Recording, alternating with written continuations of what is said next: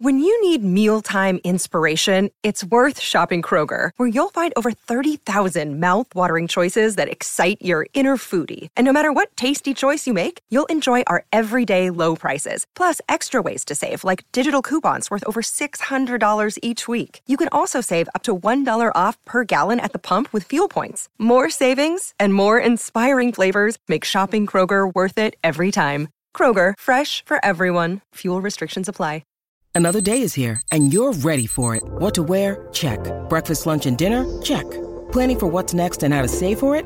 That's where Bank of America can help. For your financial to-dos, Bank of America has experts ready to help get you closer to your goals. Get started at one of our local financial centers or 24/7 in our mobile banking app. Find a location near you at bankofamerica.com/talktous. What would you like the power to do? Mobile banking requires downloading the app and is only available for select devices. Message and data rates may apply. Bank of America N.A., member FDIC.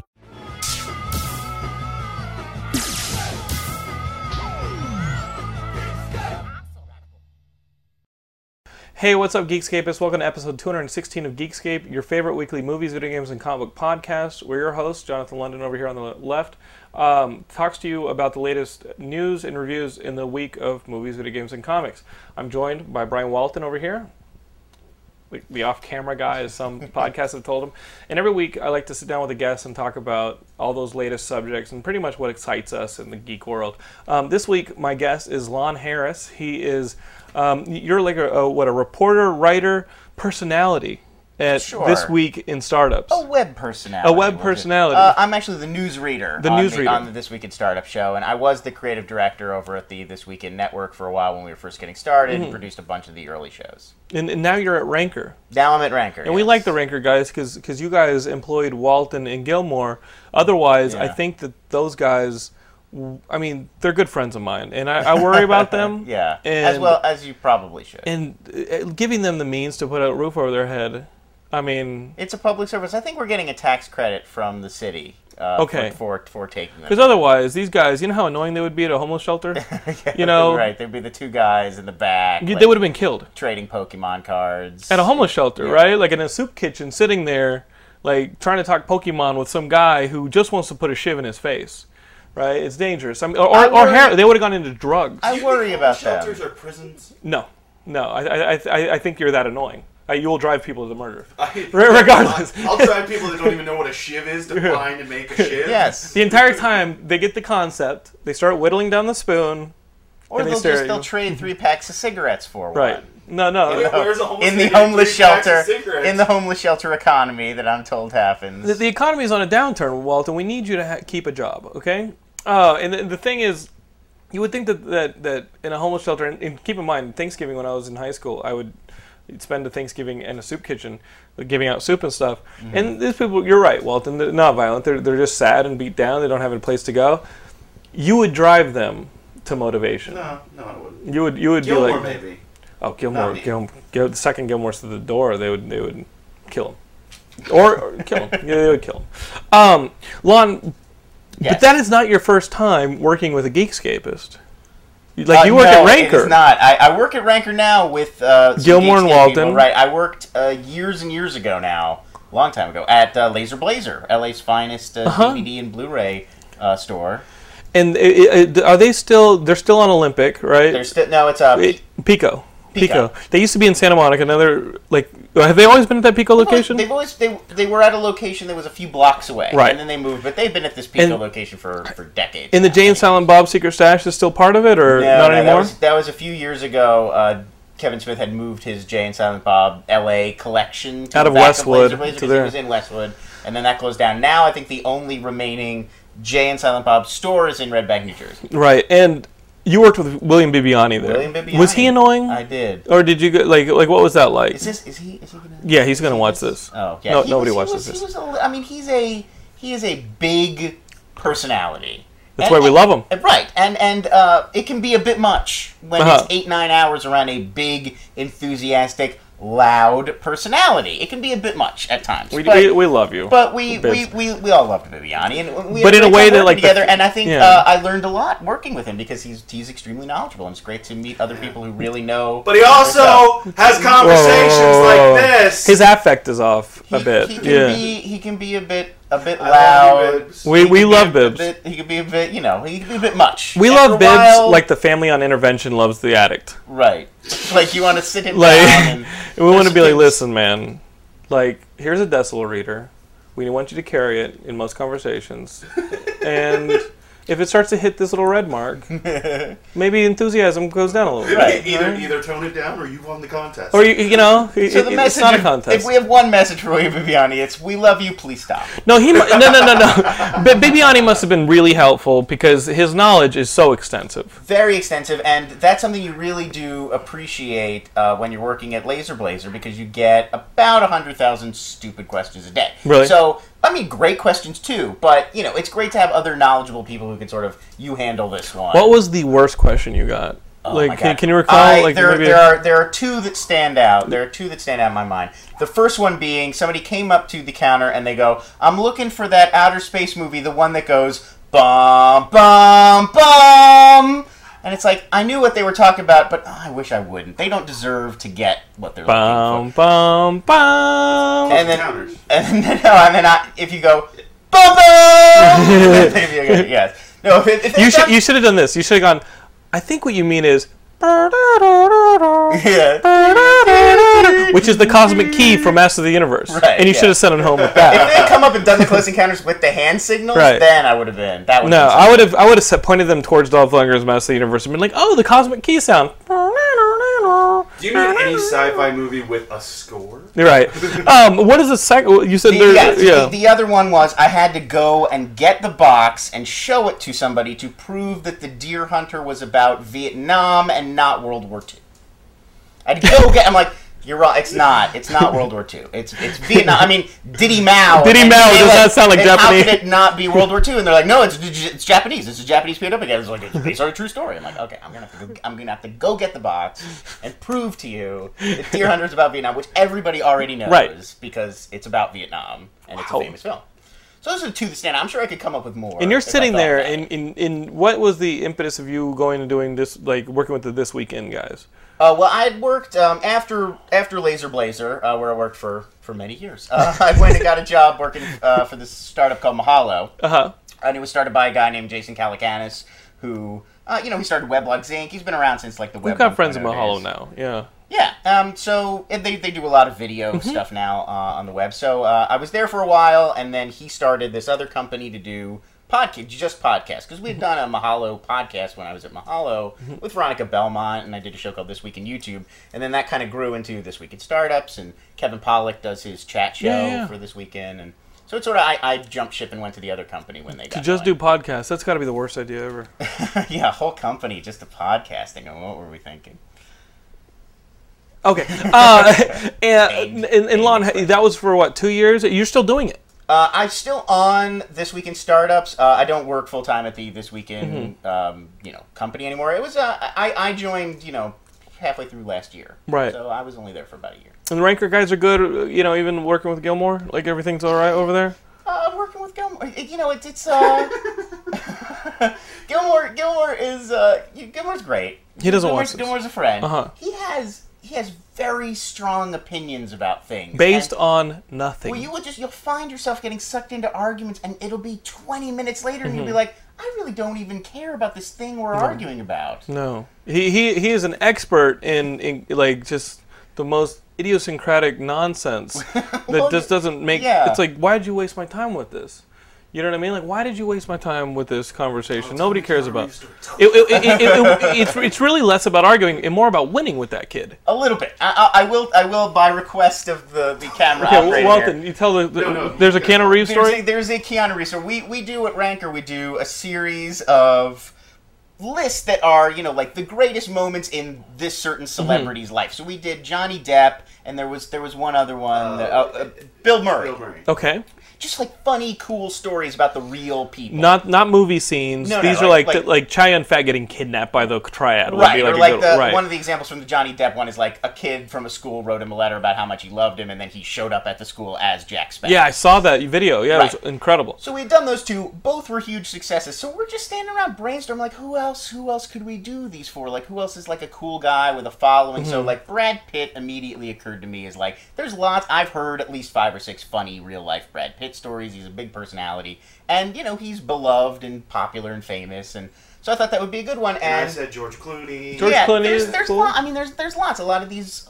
Sean Penn, I think, would be an interesting one too. Yeah. There's lots of these celebrities who've had interesting lives. And so Gilmore comes up and he's saying we should do Keanu Reeves, and we all agree that's also a good idea. Mm-hmm. The internet loves him. There's lots of cool Keanu stories, and we're like, yeah, they're all good ideas. And he was just, no, we have to do Keanu Reeves. Before we do anybody else, we have to stop the fucking presses. So we're like, not like you guys can't work on multiple ones at once. Right, You're incapable of that? Coming up with a list, right. And we'll move forward and we'll do all of them. Basically everybody's idea is good so far. This story is awful. He's going, no, it's got to be Keanu Reeves. And then what was the line? It was something like, no, it's because... You understand. Reddit's taken him under their wing. Yeah, right. It was the reasoning was that Reddit has adopted Keanu Reeves as their favorite son, so it wouldn't make sense to do any other actor except Keanu Reeves because Reddit has taken him under this wing. And all of us just kind of stopped. Are we really having this conversation about who the internet has taken under their wing? If the Geekscapists didn't know Gilmore so intimately, they would not believe this story. That story, but really. Eyewitnesses is true. It's so horrifically reactionary that it's like, dude, how can this be somebody who then claims to have original thoughts? And he's reactionary like the rest of them. So Jesus. yeah, I think Reddit, for the rest of that week, Reddit has taken blank under its wing. They need to take Gilmore not only under its wing, off your hands. Right, yes. Thought about that? Maybe like a free agent trade? You get Keanu Reeves and trade? What would do that? I cannot be involved in Gilmore being removed from a position again.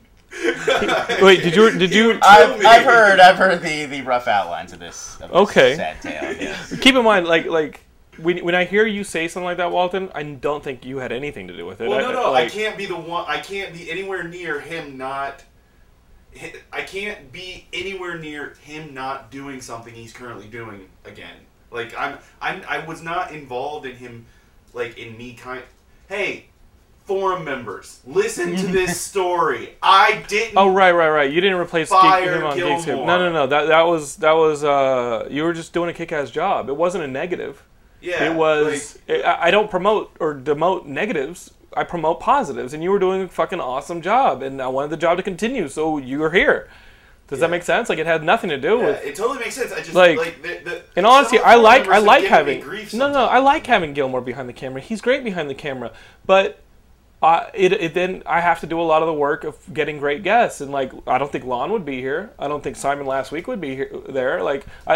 It's so much better and easier for me to make a good show. Joke of just me saying, forum members, I didn't kill Gilmore. I didn't replace Gilmore. It just happened. No, I love Gilmore. I love him. We love. Luckily, he's small, and we can find a place for him. Let's talk about the movies that came out this week. You went to see Cars 2. I went to see Bad Teacher. Oh, great. Thoughts on Cars 2? I think on one hand, it's getting dumped on maybe a little unfairly. If this was a DreamWorks animated film, I think people would be like, it's not as good as How to Train Your Dragon or maybe Kung Fu Panda. They'd give it concessions, but right? But it would be like, it's up to the level of a Shrek sequel or something. It's about as entertaining as And what's the story here? Aliens. Because... but it's because it's Pixar, it's so disappointing because it's just not up to the usual Pixar standards, except for the background design and animation. I mean, it gives them an excuse to... The movie's all over the world. It's like a globe-trotting spy adventure. That's the plot. So you're in Italy, you're in, Paris, you're Japan, in Tokyo. Yeah, you get all over. And obviously, the guys who were animating this movie got really into the idea of, Pixarizing the world's great cities. Mm-hmm. So those look amazing. I mean, there's a chase scene through, Italy, and I mean, you could tell the love and the detail has been put into these Roman boulevards they're racing down. It looks like animated cars on real city streets, which is awesome. And if you're an animation nerd or somebody who's really into Pixar animation, I would think it's worth seeing, really just for that. Yeah. But it's so much Larry the Cable Guy. I mean, it's so much Larry the Cable Guy.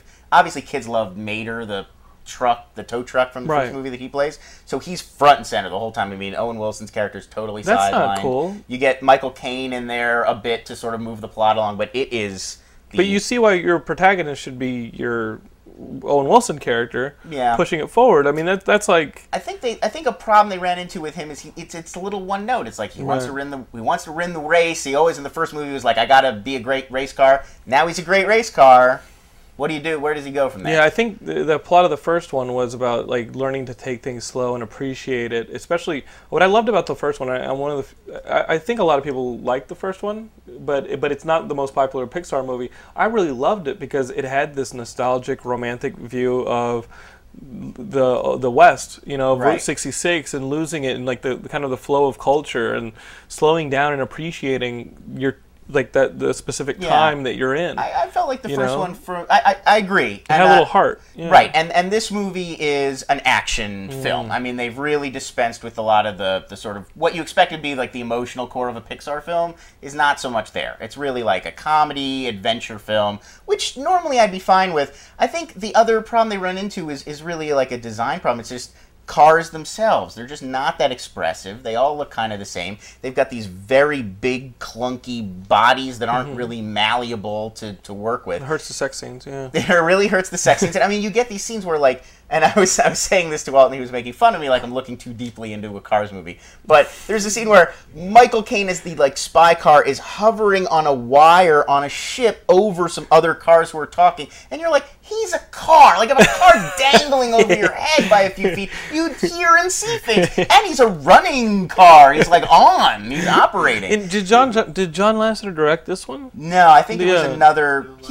Did he direct this one himself? Because John Lasseter, in all honesty, is one of my 5 guys in Hollywood who can do no wrong, and it sounds like this one is a little bit of a Well, but chink in the armor. That's what I'm saying. Is to me, it's like by Pixar standards, this is a lesser effort. It's not the world building, like their intense focus on the detail and the small little things about the world that you expect from a Pixar movie at this point is not there. That's why I think the DreamWorks comparison is apt. It's more like that sort of colorful, bright, fun, harmless family entertainment, and this is that. This is not like a terrible film by any stretch. Right. But it's just not, it's not Up, it's not Ratatouille, it's not The Incredibles. Maybe a matinee? Would you put it at like a matinee level? If you've got like young boys especially, but any Or young like kids, to be in their company. or you just like me enjoy Yes. being around many Yes. of them, maybe when parents are distracted. It's life for fun. Right. Then invigorating. I would say, they're gonna love the hell out of this. I mean, they're Okay. gonna dig it. The kids that were in the theater that I saw it with loved it. So for me it's not something like Up or Ratatouille or Toy Story 3 manages to do what this movie does and then also be on a whole other level of sort of working as a real movie. And this is not. But it's fine for what it is. I went to see Bad Teacher, the Cameron Diaz movie, where Yes. she's kind of a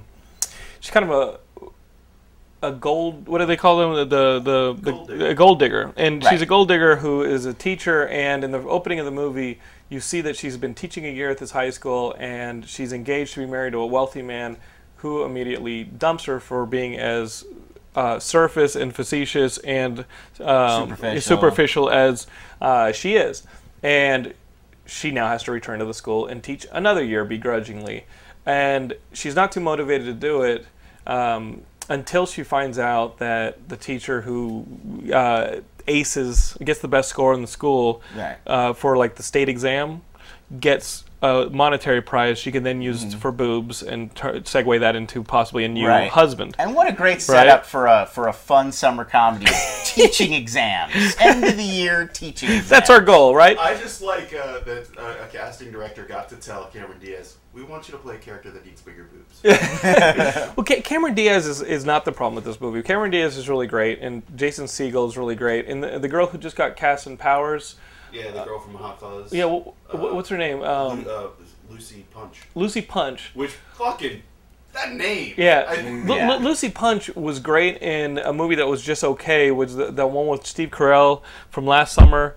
Steve Carell from last Dinner summer. for Dinner for Schmucks. Dinner for Schmucks. Yes, with Zach She was Galifianakis. great in Dinner for Schmucks, but in this one, she kind of plays the goody two shoes teacher who's immediately up against Cameron Diaz's character, and the movie just kind of feels like a script that a lot of people have written.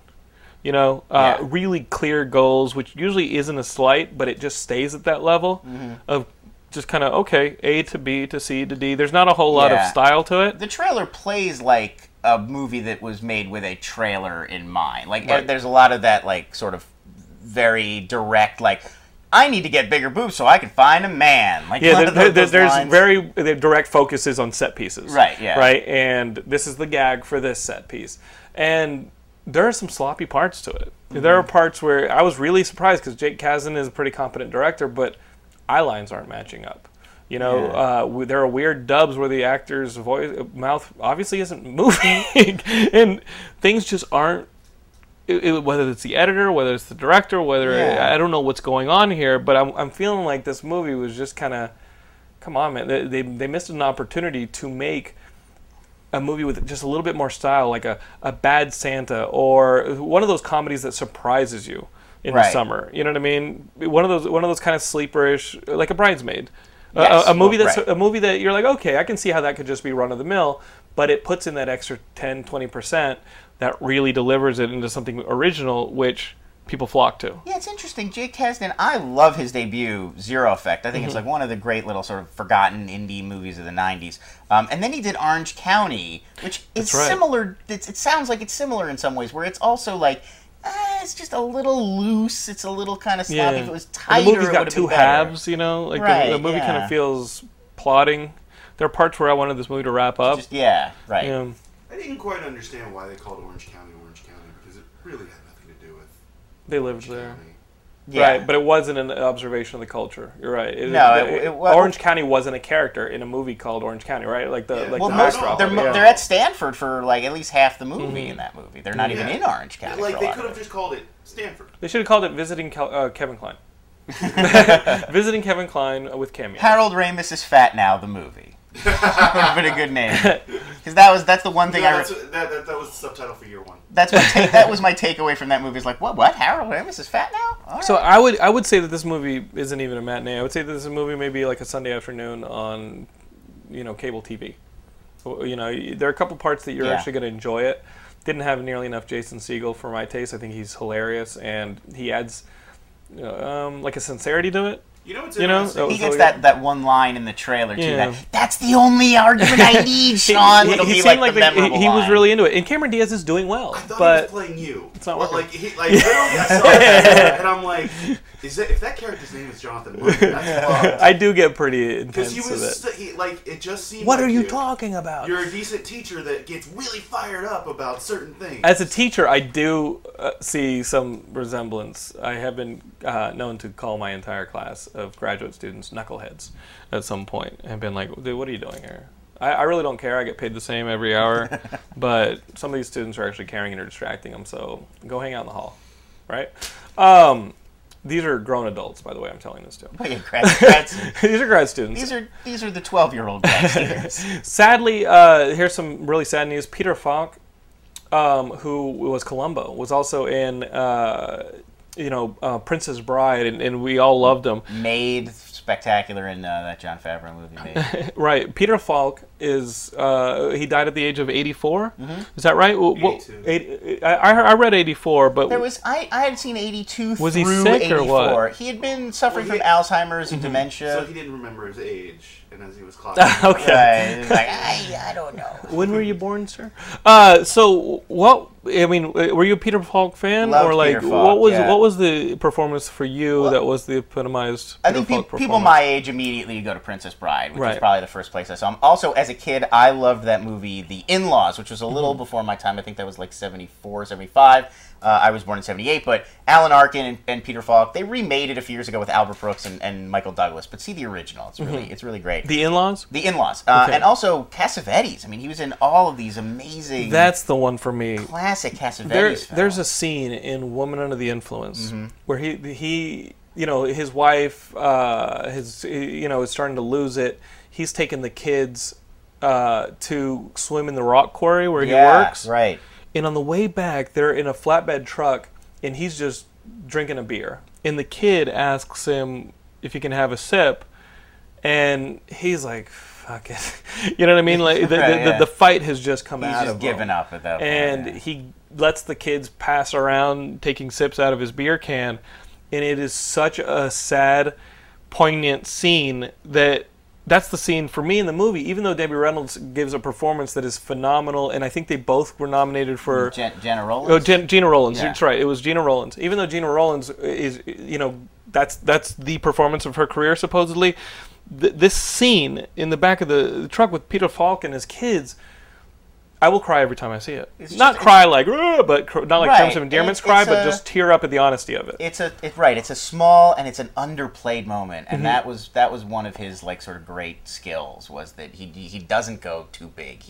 There's another great film he did, an Elaine May film called Mikey and Nicky with Cassavetes, Mm-hmm. and it's just like Cassavetes is like an addict in it and pretty big, pretty over the top, and Falk is like the friend who just is always like helping him and by his side, and yeah, he's got that same like just he's so capable of projecting just defeat, like just a person who's been just mentally defeated, and it's always small, it's always little, sort of facial tics or It's not an oversell, you know Right, what I mean? it's It's just not. his It's not like body a. language It's not like a where he- Ron Howard push-up. You know what I mean? Yeah, it's right. It's not, that because that wasn't how those movies were being made. It wasn't confident. The movie wasn't hitting you over the head with it. It was up to the actors to really like express these ideas without a lot of sort of dressing up. Can So- I bring up something that Yeah, I'm what you going to got? be hated for? Is that it's a piece of garbage movie, but he's actually pretty funny. What is Rocky it? Romano. Cookie Romano. You know what? The entire No. movie's garbage, but when Peter Falk's is Well, on screen, you're just Nah, kind of like, you're not. this You're isn't not so hated. bad. You're not And then he hated. goes No, away and you're like, oh, it's bad. You're not And I hated. mean, for that. I brought up Made too because that is something like Columbo, especially too. Like he had huge comic chops. I mean, the guy was Yeah. funny and knew how to play the comedy in a scene. And I really wanted more, like, if Vince Vaughn and Peter Falk had done another movie together, because their scenes in Made are just so funny, where Vince Vaughn's just a fuck up, and Peter Falk's calling him on it constantly. Yeah. It's like, that's your PD. My PD. yeah, It's just so and I quoted it the other day. We were talking about Falk. That one line where he's like, "You stole my carpet cleaning van, and I don't like you." It's just perfect. Just nails it. Yeah. Such an underrated movie, Made. Made? I love it. I love that. I'd love movie. to see John Favreau do one of those. I would love to see him You get know? back to something small, low key. Him and Vaughn just doing a little, improvisational kind of stuff. They're geniuses at that. You've seen some stuff at the Los Angeles Film Festival this week. What have you seen, I buddy? did. I saw 3 things at the Los Angeles Film Fest. One was Green Lantern, and every time people ask me, what have you seen at the film fest, I'm like, Green Lantern. They're like, Why did you go to the film fest for Green Lantern? Right. But no, it was actually, it was rather interesting. We've talked about it, Yeah. but I do have to say, I like the movie, but just Martin Campbell was just the wrong director. That's the only think so? problem I have with that movie. I think another director could have handled it better. So we're moving on. Yeah. We've talked that movie to death. I love it, though. Wow, I was so happy I took your advice and I went and saw Natural Selection. Mm-hmm. Natural Selection is... Mm-hmm. It Right, is yeah. going to win an Academy Award. Get out of here with that. It doesn't. no. I don't think it has the marketing Rachel- behind it. Rachel Harris deserves so much recognition for what she's done with that role. I love the film as much as everybody. Right? I you know I'm a proponent of the film. Been a proponent of the film for 2+ years. But I know what the movie was made for. I know what it's being marketed for. God, I don't know. That distributor would have to knock it out of the park for enough to get behind it. Well, here's, Think about that. The Oscars are votes of peers. Okay, here's the thing. I don't know if I that can. see it If when it's you got an. SAG. You know what? Robbie Pickering and I, you guys know we're friends, but like a lot on the political end would have to happen, and we're talking like a hail's chance in hell for that thing to get an Oscar. But I would when easily we put it up oh, I against half love. the movies I'm not nominated saying it's last bad. year. I'm not saying it's bad. Natural Selection's fucking awesome, and she is giving a performance that is at least going to be as good as any of the top tier actresses. And I don't want to And I'm discredit talking. Matt O'Leary. Matt O'Leary's does an awesome, amazing too. job, but like You got to see this movie, can Lon. see I gotta other- say, I know, I've heard I about can it. see other actors It's fucking incredible. fitting in with that Matt O'Leary character. He does an amazing job with it, but it's just seems I don't know. like Matt did a fucking awesome he did job. amazing. But Rachel, I see that and I'm Mm-hmm. like, I can't picture anybody else doing that. As I'm waiting in line for Natural Selection at the LA Film Fest, there's a woman 2 people ahead of me, and she's very negative. Like we're all kind of talking, we're all getting to know each other, Yeah. and she's just like, I don't know if this is going to be any good. I just want to see it. And I'm like, what the fuck? And I look Do you at not her- watch Geekscape? You should have told her. Do you not watch Geekscape? Well, no, Jonathan loves this movie. No, there's a reason It she was swept like South by this. Southwest. There's a reason she was like this.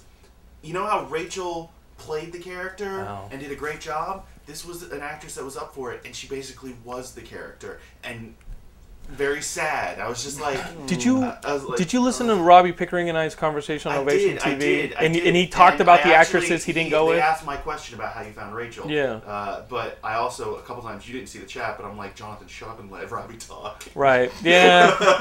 That just happens with me. But no, it was pretty funny. I think it was a good conversation. Oh no, the people that were in the chat really enjoyed it, and I was actually very happy we hosted Ovation it on liked Geekscape. it. Ovation TV is going to have it up on their site. Yeah, together. I think we had a good balance. I don't think I talked too much, did I? Oh no. That's you. There was one particular question where you're kind of. That's fine. No. Give me notes. Give me notes. And I will take notes. If you guys ever see a Geekscape that is like that currently, like right now, I'm talking too much. Definitely let me know, guys. This is your show as much as it's mine. So that's Please. Natural Selection we've talked about. I love the movie. Brian was great. We had a great time. Got to meet Tony Hale at the after party. We're going to hang out with him at Comic-Con. I'm really excited. But the other movie I saw, Attack the Block, is just so good. Jonathan London is 2 for 2 on recommendations. Attack the Block is... Your Critters reference is amazing because it's right on. Yeah, it's so good, and you're just like. And what's great is like I watch so much BBC, like I could keep up with how they were speaking because it's basically Attack the Block is these aliens land in like South London, but it's outer space meets South Central. Right. These gangsters. Have you read about this movie? I've read many things about it. I have not. I have not seen it, but it sounds right up my. We're going to be talking about this movie for probably the entire month leading up to its release. It's coming out the same day as Cowboys and Aliens, which go see Attack the Block. Yeah, totally. I mean, my Cowboys versus Aliens. No, do gangsters versus aliens. Dude, totally. And I think there's room for both gangsters and cowboys fighting aliens. From what I'm hearing, Cowboys versus gangsters. From what I'm hearing about, I'm in for that. From what I'm hearing about Cowboys and Aliens, you're gonna want to see gangsters versus aliens. Sorry. Go make another Maid though. And here's the thing. Yeah, I'd be fine with that. This is my put Harrison Ford in like a Maid kind of movie. There you go. It's very time. It's a very good time for this movie to come out because Super 8's come out. People are kind of open to these love letter type movies, and they've with Attack the Block they made a love letter to the '80s monster movie. Yeah, the fucking Critters, baby. And it's great. Kill all Groits. Remember that shit? I do. I remember. And it's great because everybody's on the menu. Everybody's on the menu. Anybody can get eaten, and we're all. And I was very cool with that aspect of it. But it's this great time because it does a couple of things that Super 8 did well. There were a couple moments in Super 8 where I really I liked it. I liked it a lot. We've talked about this. I really like Super 8. It's a good movie. But a big problem with Super 8 that I think I could see other people having is I've seen all these movies and I love all these movies.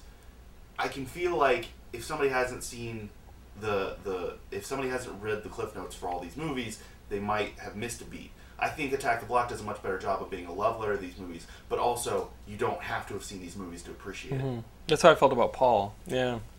All right, guys, let's get back to some news. Did you see these images of Martin Freeman as Bilbo? I did. Yeah. Thoughts? I mean, it feels right. It looks good. He looks like a hobbit. It looks like it fits into the world. All that.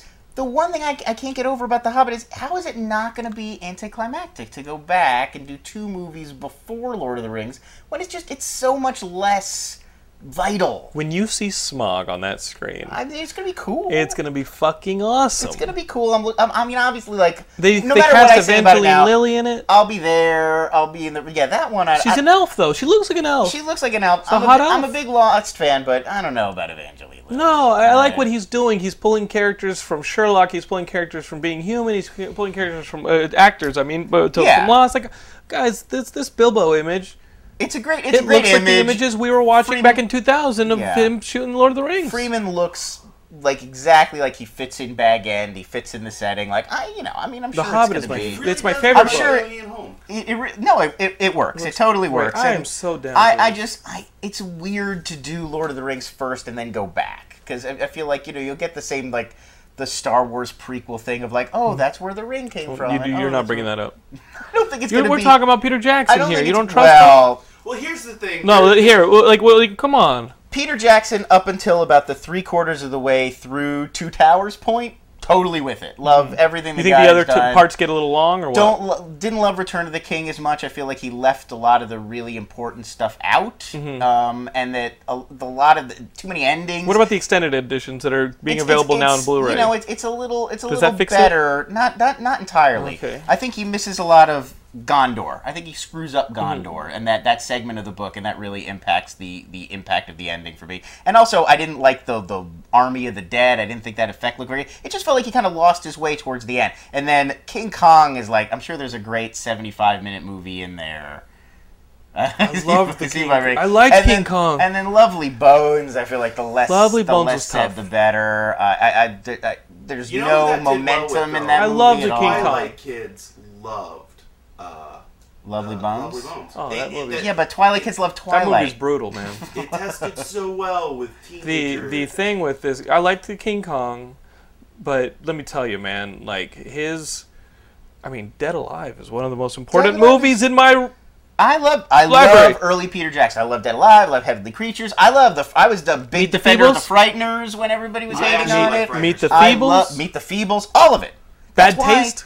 Love it. All of them. Yes. That's why it Do was you know what all so. of them mean? Yes. Literally everything he did until towards the end of Two Towers, I was like, yes. But everything after Helm's Deep and Two Towers, I was like, Well, And Peter. then Return of the King, and now, so he's in a little bit of a trench, but I'm waiting for him to pull himself out, and I'm So hoping to love The Hobbit. I so really in- am. I'm so Well, into it. what I'm looking for. Hobbit does have an independent story to it. I mean, it's not like it's telling. Yes. telling There are just a trolls tale and of shit. The ring. There turned to there stone? are, but Hobbit is like your first glimpse, like this character from the Shire is getting his first look at like the larger world of Middle Earth, and now we've explored Middle Earth up and down, like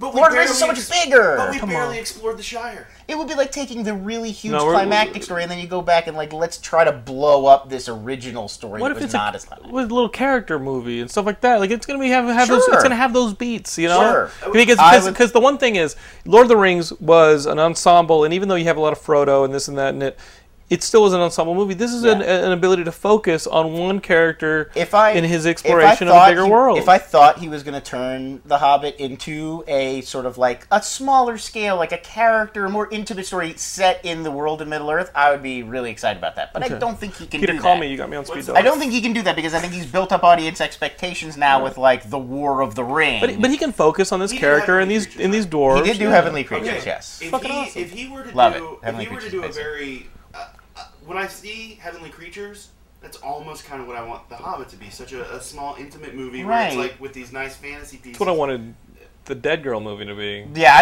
Yeah. thought Lovely Bones was going to be more like Heavenly Creatures too, but that's what I said. Like, can he get away with that? Will audiences accept that from him when he's returning to this world? I think the expectations are high enough with Peter Jackson doing another Lord of the Rings I'm movie with you on the King Kong. that was he's a going to little have to make it like. You want to come huge. over and like watch it with me? I've got both King Kongs. We can watch the original, and then we can watch the back the to cover back. album. Yeah, I got nothing to do for the All next 8 to 12. Okay, we'll do that, and then we'll watch extended editions of Lord of the Rings. I wonder. Yeah, I mean, it's Sleepover. Just, yeah, it'll be fun. Can we make him in like even more slow mo so it takes longer? Like Yeah, you play especially King Kong especially at the speed? King Kong like ice skating. Yes, right. The That's whole the last hour of that in like double slow mo. Guys, casting news: Julia Ormond, who I love in The English Patient, she's amazing, and in Blue. Superman's mom for Yeah, Russell Crowe's husband. Russell Crowe's husband. Krypton. She's gonna play Superman's mom in Man of Steel, which is gonna be. I mean, my buddy's making the movie, so I'm excited about it.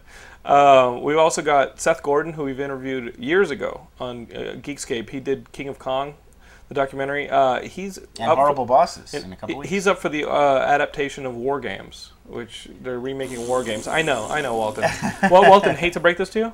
They're not like taking your DVDs out of your home. Well, no. You Here's the still thing. have- They already remade War Games. A bunch of kids remade it with Sony like 2 months ago, but it's gonna happen. Like, it'll be fun. They remade War Games and called it a sequel 2 years ago. Yeah, you're right. You're right. And then Eagle Eye was a remake of War Yeah. Games. It was like, what was the combination you said? North by Northwest is the other movie. Yeah, it's North by Northwest. You could meets say War Games. remaking. I would say maybe ripping off, Right. but you know. It's, No. Hold on. It's a love letter. It's an homage. Well, he did. Well, 19 people worked on Eagle Eye, so That's that DJ Caruso. He did what Disturbia, which was I like think DJ Caruso- not Rear Window, and then he's Yeah. doing this one, which is like not North by Northwest. It's like, come on, man. I mean, De Palma. and then he made De Palma already ripped off all the Hitchcock then he movies made in the I- 70s and 80s. And then he made I Am Number 4, which is not the X-Men, good. Yeah. which is not which No, is well, not good. I Number 4 is like super bad. I mean, it's very similar. He's an Not good. alien. He comes to this planet, and then suddenly he's got crazy powers. He can't tell anybody. Well,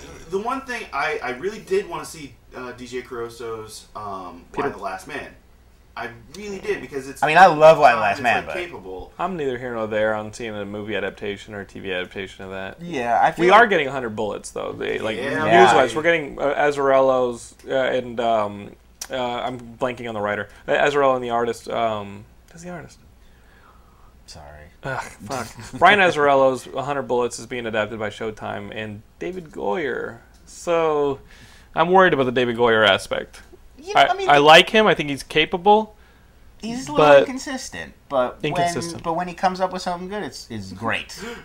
Dracula hiding behind a baby. Jesus. Yeah, Dracula hiding behind a baby in Blade 3 comes Yeah, to well, mind. the entire like- film, Blade 3. a bit There's- yeah. All the iPod stuff in Blade 3 is so cheesy. Like, I kill vampires while I'm listening to, like, my, iPod. It's like, oh, God. Yeah, because they can't jump on you. Like, yeah, I mean, It's yeah, like- because why would we not want all our faculties It's like, when we're fighting yeah, vampires? I mean, there's just nothing cool about that sequence at all. Speaking about comic books, Gene Colan, a famous artist for Conan and Tomb of Dracula and Daredevil, has died. That's kind of sad because, many of you who love the 80s and 70s runs on Daredevil, he was the quintessential artist, and you can see his influence in places like Frank Miller's work. That is really sad to read that he's passed away.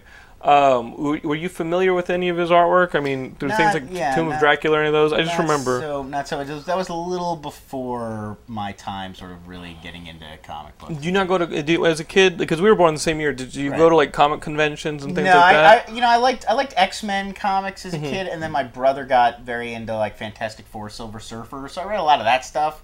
And I always loved like shows and cartoons with superhero stuff, but I was not a really heavy comic reader until maybe later, like more like high school and college. I started getting more into it. As a kid, late 80s, early 90s, my dad would always take me to like the Ramada Inn like comic conventions, right? Where Right, it was yeah. just like, basically their banquet I was hall always, and their I liked comic books as a kid, but I was Yeah. always like intimidated by that like sort of hardcore fandom. I always felt Right. like, well, these are collectors, and these people are appreciating it on a level I'm not. I always thought like I was just a kid who liked to read the stories. I'm picturing you as like 6. You appreciate this at a level I don't know I can It's handle. true. I was- he's like reaching for something. I was intimidated by like I was intimidated by like nerdy fandom as a kid. It's totally true. Gene, Because I loved, but that's 'cause where I saw all loved, these like, things. I Yeah. loved movies as a kid. Like I Right. loved all this stuff as a kid. I loved video games. I loved comics. I loved movies and TV. But I always thought like, oh, I was just I wasn't like an expert on any Right. of it. I was just like a kid who liked stuff. There was a place for you. I mean, they're like good. I would go to these conventions and I would just be like, I want to read X-Men stuff. You know what I mean? Like X-Men Yeah. was my thing, but a lot of these Tomb of Draculas and Daredevils and stuff were there, and that's when I would see Gene Colan's art. Like those were the places where I first started seeing like Frank Frazetta and to be like, oh my God, breasts and so Right, yeah. like those are the first places where those like Ramada Holiday Inn like banquet hall comic cons, and now that we have these super cons, those kind of places seem, you know what I mean? Like, I don't know if that's a positive or negative, but some of these like weekly local cons are starting to go by the wayside, or Right. just become more exclusive or smaller. Interesting. And So like Comic-Con as sort of the Walmart of the conventions. Like think it so. gets so big that it sort of pulls but now you're everyone getting, No, over. Wizard is yeah. the Walmart. Well, Wizard, Right. but those are, I mean, Walmart's are never that Comic Con's empty. more the Macy's. Yeah, well, Fair. I mean, with the San Diego Comic Con now, it's almost felt like it's hit a point where now you're hearing about Marvel Studios not doing a Hall H presentation this year, But that's and a Disney things like call. that. That's a Disney call. And we're actually going to be covering D23. I just got my media credentials. Fantastic. But, yeah, they're going to try to shift all their promotional stuff to their own In-house, convention. yeah, and that's fine. I'm into that. They're still going to be on the floor. It's just they're saving the big surprises for their own thing. Well, what I was going to say about Lon being intimidated as a kid, I think that I think that cons are now, like, they swung the pendulum into the mega cons, and now I think we're going to start seeing a little bit more of a swing back to grab some of those kids who aren't just a fan for the summer, but become lifetime fans, because you're right. If it's too nerdy and too, like, into it, if it's too much like a club, then you're gonna lose the kids. If it's just too much, like, you got to find that balance where it's about them as individuals, right? You're gonna get that. DC reboot is for you, Mike. The DC reboot is for you. Inviting in the new fans, right? Don't say that. I'm gonna get angry letters now. You know what's interesting what you got? is his runs on Daredevil and his runs on Conan, his runs on it always feels like his particular runs are always something that other people are trying to recapture. Yeah, and like that's very like, and you get that with like the Stan Lee, like Fantastic Four, like, people who are come after them. Like they're like, it's just always something. It's like, okay, this is great. Let's try this. All right, this didn't work. All right, let's go back to this. All right, let's try this. No, this didn't work. Let's go back to this. It's like it's they did it right for such a consistent period of time that now it's like, well, what do? We need to do something crazy and weird. And it's like, and everyone on Daredevil is trying to do either him or Frank Miller's run, and it's just like, I was listening to Bendis today on Sirius has a show called My Geek Time, and Bendis was talking about how in the Ultimate Universe they're killing Peter Parker. It's like, and they're like, oh, like Marvel was really brave about this, and like you know, gave us the permission to kill Peter Parker. I'm like, you know, and this is real. We're not bringing him back. This is I'm like, it's the Ultimate Universe. Like, you could kill the Ultimate Universe and nobody would care. It's the Ultimate Universe. It still doesn't count, dude. Like, this isn't the Peter Parker that we love. This is a Peter. It's like killing Spider-Man 2099. Right. Oh, we are really going to kill Elektra in the Ultimate Universe. Like, dude, fucking kill Elektra in the main universe. Like, Elektra's been pseudo dead for like 6 years. You know. No, and I mean, at this point, you can't. You know, we're gonna kill them and they're never coming back. It's like, well, in the Ultimate Universe, I believe he's not coming back. Yeah. But you know what? How many more years does the Ultimate Universe have on it? You know what I mean? Like, it's a really good limited series. They're gonna totally reboot it. We're rebooting. DC's rebooting Marvel's Ultimate Universe. One thing he said that was kind of interesting was a handful of years ago when he did the whole Avengers Disassembled thing. He was like, "I'm going to kill Hawkeye," and everybody was like, "Oh, okay." Man. Today they can't make that decision because Hawkeye is a linchpin in films. Renner, right? Like we can't kill Hawkeye now, and that was the similarity he was giving to killing Ultimate Spider-Man, is because it's Peter Parker, because it's Spider-Man. They really had to go through a lot of stuff. That's a bad argument because they brought back Hawkeye. Then they bring back Hawkeye, right? And now everyone talks like Hawkeye in the Avengers books. Brian, Mr. Bendis. Can we maybe change that? Real quick, guys, Geekscape is here in LA. Heidi Hilliker, you're all in love with her. We love her. She is in a play called D is for Dog. If you guys are in LA over the course of the next month, it is playing. It is it's like a puppet show. Like, what is this? It's a combination play and puppets. She's a puppeteer. It's like a Serious Avenue Q.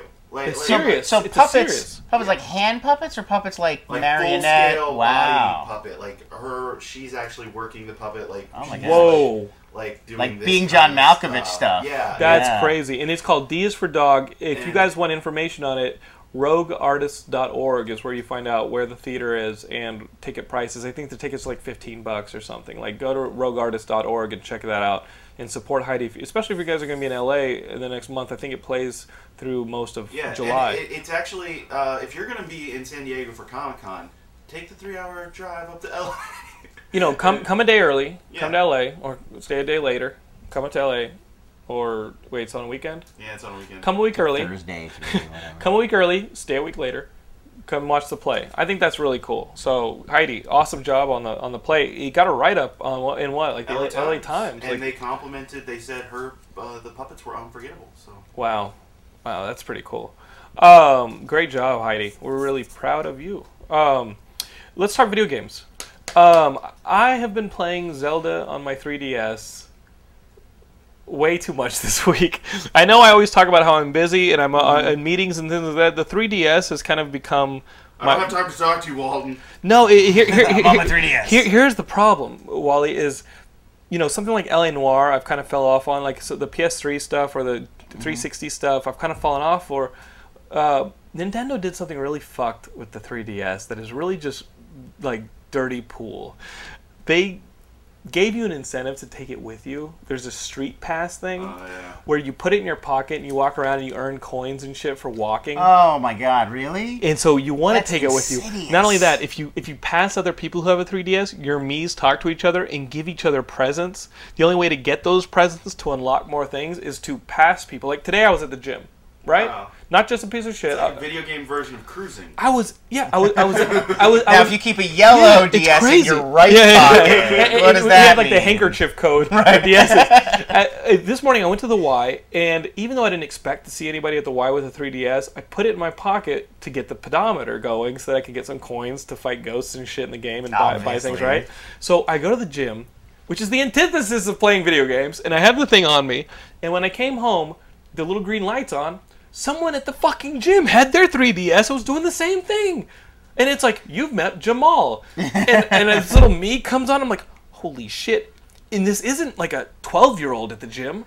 This is like a guy like me. He's like in his 20s or 30s. And he's got his 3DS at the fucking That is gym. really, I wonder why did they want you to just take it around so you just get addicted to this device? so here's like the that's thing, their Wally. plan? Well, no, it's This- free advertising. If you carry it around, people are going to see you with This it. and they're past gonna want the it. past 3-4 months have just been on an insane level. I've never been this busy, and I'm loving it, and it's just been great. But I still take the 3DS with me, so if I'm like in North Hollywood or something, stuck between meetings, or I'll sit down to get like breakfast or get a lunch, and I'll play the damn thing. And so I've been playing this Zelda Ocarina of Time, and I first played through the Ocarina of Yeah, I was Time gonna say, in like it's 2000. the same game, right? It's just the they've same updated it? game. It's the same game. It's got much better graphics, and Yeah. it just feels so much better on a portable system, especially in places like the Water Temple, where you had to continually go into your item screen, turn off your boots, turn on your boots. Remember those boots Yeah. that would help you sync? Yeah, yes. It's so much better on constantly the being 3DS. sucked out of the game. It's so much better on the 3DS, where you just tap a touchscreen button and the boots are off. Or the added abilities to of the touchscreen help the game a lot. On top of that, it just feels more intuitive to play it on a portable system. It looks phenomenal with the 3D. They've redone the graphics, not really the sound, but the graphics. I'm addicted to it, and I can play it in 15-minute spurts here and there. Yeah. You know, and it's been great. That's been my crack this week, which is sad. I You know got what my crack's been this week? crack. Crack. Every morning. I know. You say you've been playing L.A. Noire. I have. Well, I've been. Tell me. It's a frustrating experience, L.A. Noire, because there's stuff that's great in it. There's moments that are great, but it's like, in some ways, the most boring video game ever made. Like, they're not even really trying to suck you in. It is a police procedural. It is a police Strictly. procedural film, and you every once in a while get to like make suggestions. It would be like if Law and Order stopped every 10 minutes and like, what do you think? Was that guy? We did and have you're a- like, I think it was that guy. And then he's like, fuck But you. you, You're but wrong. you're Like- like, but still you're liking the game. Well, I'm playing through it, so Right. there's something. There's something they've got me because I'm almost done. I'm don't already don't an spoil arson. it. Don't spoil it. I'm liking it. Oh, okay. I'm an arson too. I'm an arson investigator, Yes. so you know you're in the last like bunch. I am. But I did go and download a bunch of new cases. Yes, they are expanding the world. But so I'm playing through it. It is, as far as games I think have gone in terms of this like capture very cinematic qualities to gaming and make it feel like an interactive film.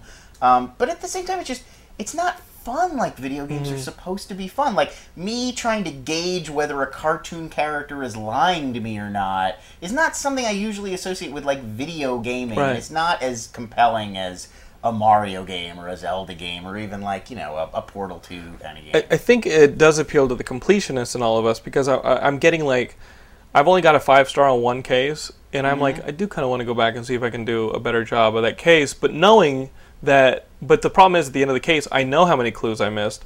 I know that I got X questions wrong with certain people. That's the question thing is you really can't replay it. I can go back, and when I replay it, I know all the answers. Right, It's basically turned into its own walkthrough. Right. know? Once you play through it once, you know the story, and even just knowing the story, knowing what's going to happen next, makes it easier to get through the case. The whole thing is like, you have to discover where to go. My wife loves watching it though. I think I've said this before. It's replaced Netflix in the house because it has that narrative to Yeah, no, it. my girlfriend and we is love Mad Men. completely following the story. Like, I'll start playing. She's like, "Wait, when did you catch that guy?" Like, she totally knows what's going on. I don't play it without her, which has also helped my discipline. When she's not home, I'm not playing it. I'm writing, which is fucking great. And no video games made me do that. Like, usually, like, she's not home, I'm writing for a little bit, and then I'm like, I'm gonna go play that game, and I go play the game. No, I can only play when she's home. She's invested in it. And last week in the car, she goes, "I kind of miss Cole." And I was like, "Oh shit, this is bad. This is bad." Because she is not into video games, and she's now missing a character.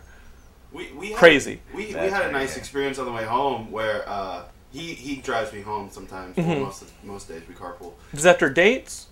No. Right. Oh, work. Got it. We work together. We go to work, and then, you know, if there's a fair in town, we'll Couple go drinks. check it out. I'll win him a Cupid doll, get some cotton candy, and then I'll drive him home. That's not. I'm jealous of you. Yeah, no, he walks me to the door. He's just Yeah, jumping. I always take my hat off. You're great, Lon. This has But been great. it was really cool because I haven't played the game, and from 2 people now, you did it, and now Lon's done it, but you've both just been like, the street hasn't changed much in 6 years. Well, because that's the great part is, my ass off. if you know LA really well, it is super fun because it's like an interactive map of 40s LA. So you get to see, like, oh, those Pacific antenna towers are still there. They were there in the 40s. It gets worse. I'll tell you how bad this has gotten. My wife recently tore a meniscus in her knee at work, right? Big Yanks, feel free to send Get Well cards. He's in love with my wife, and he should be. She's phenomenal. But the workers' comp doctor is downtown, and there are so many old 1930s, 1940s buildings downtown. So I got to drive her downtown to this doctor, right? And we'll see these old palatial, old palaces, all these old like buildings that are LA Noirish. And as we're passing them, my wife will go, "Hey, look," and then she'll go. Which is the little like sound that happens when you go up a level or when you pass like a landmark or something. Right, it's like there's something. And I was like, "Did you just do that?" And she's like, "Oh my god!" And now I have to drive with a boner. It's awesome. Yeah. I'm not going to actually probably buy that game or play that game until I get a girlfriend. Just because of the experiences you guys have. It's fun. I'm liking it. And you know what? I'm not expecting it to tailor itself towards other gaming needs because went to E3, love the idea of the Wii U, love the idea of Arkham City. Those games are going to come soon enough. I'm going to enjoy this game for the few things that it does amazingly well. Yeah. And there'll be other games to satisfy those other urges. It is a novelty on that level, and you know, I do enjoy that, but I do feel like there is a way to make Portal 2, I think, which I just played before this, is an example of how you can take very narrative elements, you can take humor, and you can take narrative, and you can build it into a game that also feels like a game, and feels interactive in that way, instead of LA Noire, which is like, watch a 5-minute scene, and then like, "You're lying, Walter Bishop," and then you don't do anything else for like 3-4 minutes. You know? And I also like driving. I'm still trying to get that trophy where you go over like 80 miles an hour. And so my wife was like, "What are you doing?" And I'm like, "I'm getting a trophy. I'm driving like I'm crazy." There's a couple good straightaways that I've gotten close, you know. But I always hit something. Speaking of speed, real quick, I downloaded the demo for Sonic Generations on my PS3.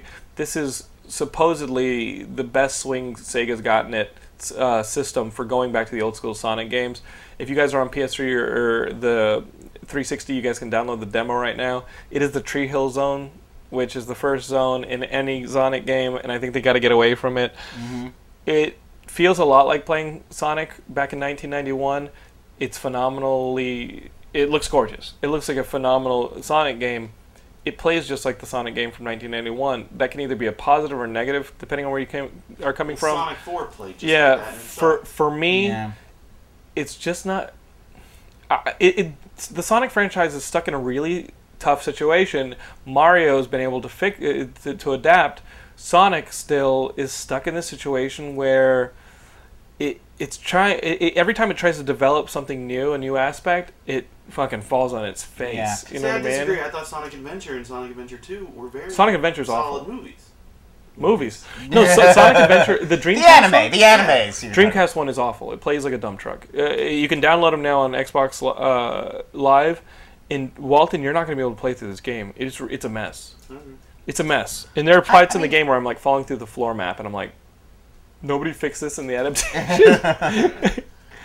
Yeah, I it's been so long. I think they never had their Super Mario World. That Right. N64 Mario game came out and made it like it's 3D now, and you're exploring these environments. It's Mario 64, yeah. Right, and that was like, yeah, that's the Super right, Mario that's World right. is and Super NES. Yeah, you're right.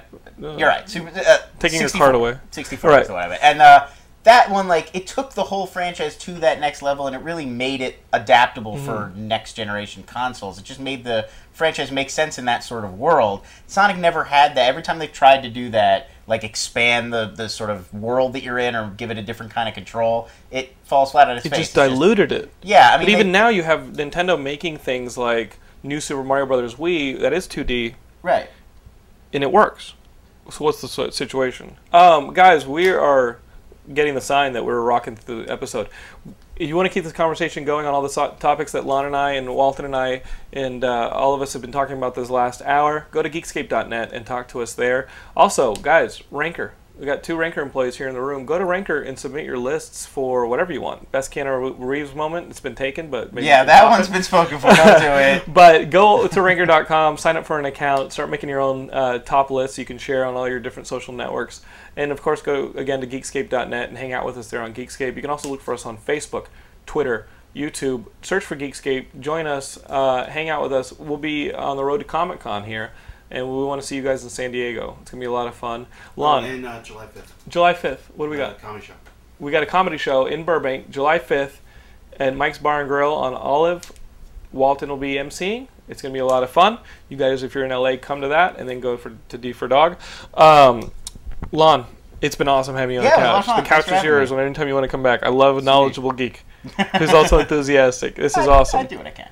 Cool. Is that to crash on as well as to be on the show, or is it just for the show? Whatever you need. All right. Awesome. All right? You're a brother now. You just had a Cassavetes conversation, and Yeah. the other person wasn't like... No, I have the Cassavetes box set, and I've lumped it out, and I'm still trying to get the guy to give it back to me. So You get sucked in by that stuff. yeah, we'll see you guys next week, all right? With some Transformers 3. Yeah. Actually, no. No, they won't see us next week. Oh, you won't. I'll be in Austin. Okay, No. got it. We'll film. We'll try to film We'll something. You do just something. lied to her. I did. We'll see you guys in 2 weeks. I saw Green Lantern yesterday. Was wonderful. My question for you is, Lara, Kilowog, Mongo, Orisa, we got to see a lot of different lanterns and get their backstory. What made you choose those lanterns? God, I don't even know. It's a blur at this point. It was a collaborative process with myself and Alan Burnett and the folks at Home Video and Jeff Johns, who consulted with us on this, who's like the big Green Lantern guru these days. I'm not exactly sure how we picked these specific, individual characters. I mean, the Mogo one was obvious because that's like a really famous story in the comics, and it's kind of a real fun Shaggy Dog story in its own right. The other characters, I think, focusing on the very first Lantern, I think that's kind of an obvious choice. It's like well, yeah, like who wouldn't want to find out about the first Green Lantern? And Arisha is just an interesting character. We definitely wanted to have a rookie type character who wasn't Hal. But yeah, other than that, I don't know. Were there any characters that got kind of like left in the scrap pile that were maybe going to have a story? Not so much. Not that I know of. No. Mm-mm. Are these the characters that are going to be focused on in the upcoming animated series? Some of them. Kilowog, who has a spotlight story in this movie, he plays a huge part in the animated series and the CG series upcoming this fall. He and Hal kind of have a Danny Glover, Mel Gibson kind of a relationship, kind of a Lethal Weapon kind of relationship. Yeah, he's a great character. That's great. Another question I had was, what was the decision behind having different animators and different writers for each story? Well, actually, we didn't have different animators this time. We did have different writers and different directors, but the overall visual style of the movie is a little bit more consistent than what we did with Batman Gotham Knights. Basically, just I love Gotham Knights, and that was the thing that was really exciting to me about it, was being able to see 6 radically different visual interpretations of Batman, but it was a nightmare to coordinate. It was really, really difficult. So this time we wanted to go at least with a common visual framework for the entire thing. I'm here with Alan. He is one of the writers on Green Lantern Emerald Knights. Which section did you write? I wrote the bookends, the beginning and the the interconnecting material between all the stories. There's about a half a dozen stories in there. And I wrote it with a guy named Todd Casey, who is a staff writer at Warner Brothers. And all the other, and I just coordinated getting all the other scripts in. I supervise the scripts on all the DTVs at Warner Brothers right now. So it sort of was logical that it fell to me to do the interconnecting material. You must be really busy. You know, it was busy, and it was, I was dealing with writers in New York and writers in Los Angeles and writers in Europe. Well, Dave Gibbons, and so it was putting it together was quite a puzzle. I bet. So all the parts that are happening, like with Arissa, those are the parts you wrote, or mostly? Yeah, the parts with Arissa and the attack of the last attack, which they did quite well, because it's not. When you see this, things are happening on a gigantic planetary scale, and it's tough to bring that off. And I thought that the artists and animators did a beautiful job on that. What made you choose Arissa to be the rookie voice that we follow? We just like her, and I think Jeff Johns said use her, and we were happy to do so. We did something called Green Lantern First Flight a few years ago, and she was in the background, but she sort of popped out, and so we wanted to use her again. And though this is a different sort of story from First Flight, I'm not even sure that it all connects. It wasn't meant to, really. She worked well then, and she works really well in this. And the artists seem to know how to draw her. She's very sweet. Yeah, she has a nice look. She looks very, very similar to the comics, I feel, and there was like an innocence captured about her. Absolutely, you're absolutely right. And she just pops. So I feel like this film was kind of like an introduction for a lot of people who aren't existing fans of Green Lantern or know the backstory. Did you have any say in picking which Green Lanterns were going to be focused on? People have been asking me, how did this come together? And it came together first with the writers. I think we went to the writers that we wanted to use. We knew we wanted to use the Mogo story.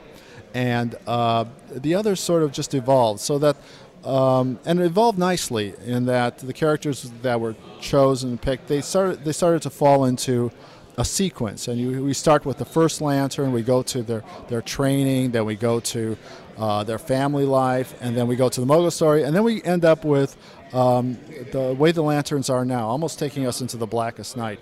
And so there's a progression that worked out well, and it just fell into place. It really did. I mean, we all watched it yesterday. I saw the screening from our company, and it was just, it had a nice flow, and each story kind of had its own independent feeling. And even though I was talking to Bruce and he was saying that the artists are all the same, I feel like that even the art had a slight variation. How important was that to you, coordinating all the writing for each story to have its own individual voice? Well, I wanted to maintain the voice of the individual writers, There's always a massaging that you do so everything fits in, and page-wise and all that. But we went to these guys, so let's let them sing, Hey, Geekscapists, this is Heidi. I'm here with Jeff Johns, producer and writer on Green Lantern Emerald Knights. So we all got to screen the movie yesterday, and what I'm really interested in knowing, number one, is why did you pick the Green Lanterns that you chose to focus on throughout the story? When Alan Burdett called me and talked to me about the project, he said, we're going to do all these different stories, and he asked me which characters I'd like to tackle. And so really it wasn't, we brainstormed a little bit about the characters, but really it was, I had a story to tell that I want to tell between Abin and Sinestro, and so that's why I picked them. Okay. So then they were like the main focus, and then everybody else kind of filled in around? We had, when we asked Dave Gibbons what story he'd want to do, and he said Mogo, so really the writers picked the characters. That's really nice. Was there any Lanterns that stories didn't get told that maybe you wish would have? There's so many I could go on and on. There's a lot of characters I love. There's Morrow, the Crypt Keeper. There's Tomar-Ray. It'd be nice to see his origin. Vaz, who's this big, Chewbacca meets, Kilowog, this huge hulking guy who's the warden of the science cells.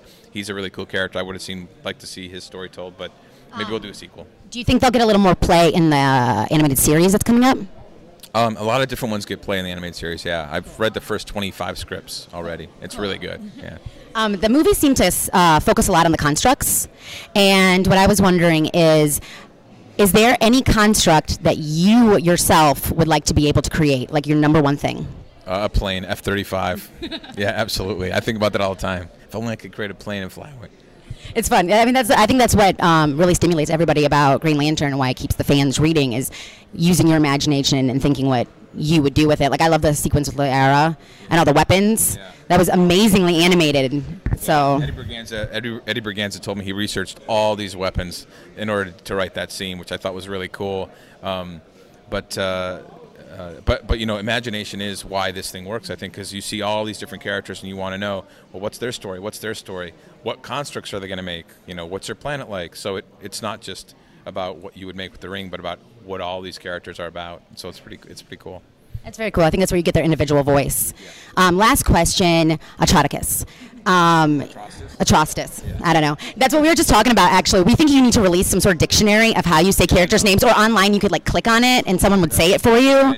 We've actually, what's funny is that doing all this Green Lantern stuff, that actually came up as a bit, like people are like, is it Tomare or Tomari, or is it Salak or Salak? Is like so there's all these, everybody's a little confused about. Like the guy in the Green Lantern panel yesterday, what was it about Saddam?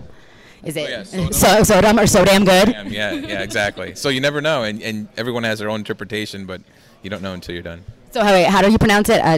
Atrocitus. Atrocitus. Yes. Okay, he was a little smaller than we're used to seeing him. How do you feel about that? When he gets the red ring, he'll be bigger. That's what I figured. Yeah. Cool, thank you so much.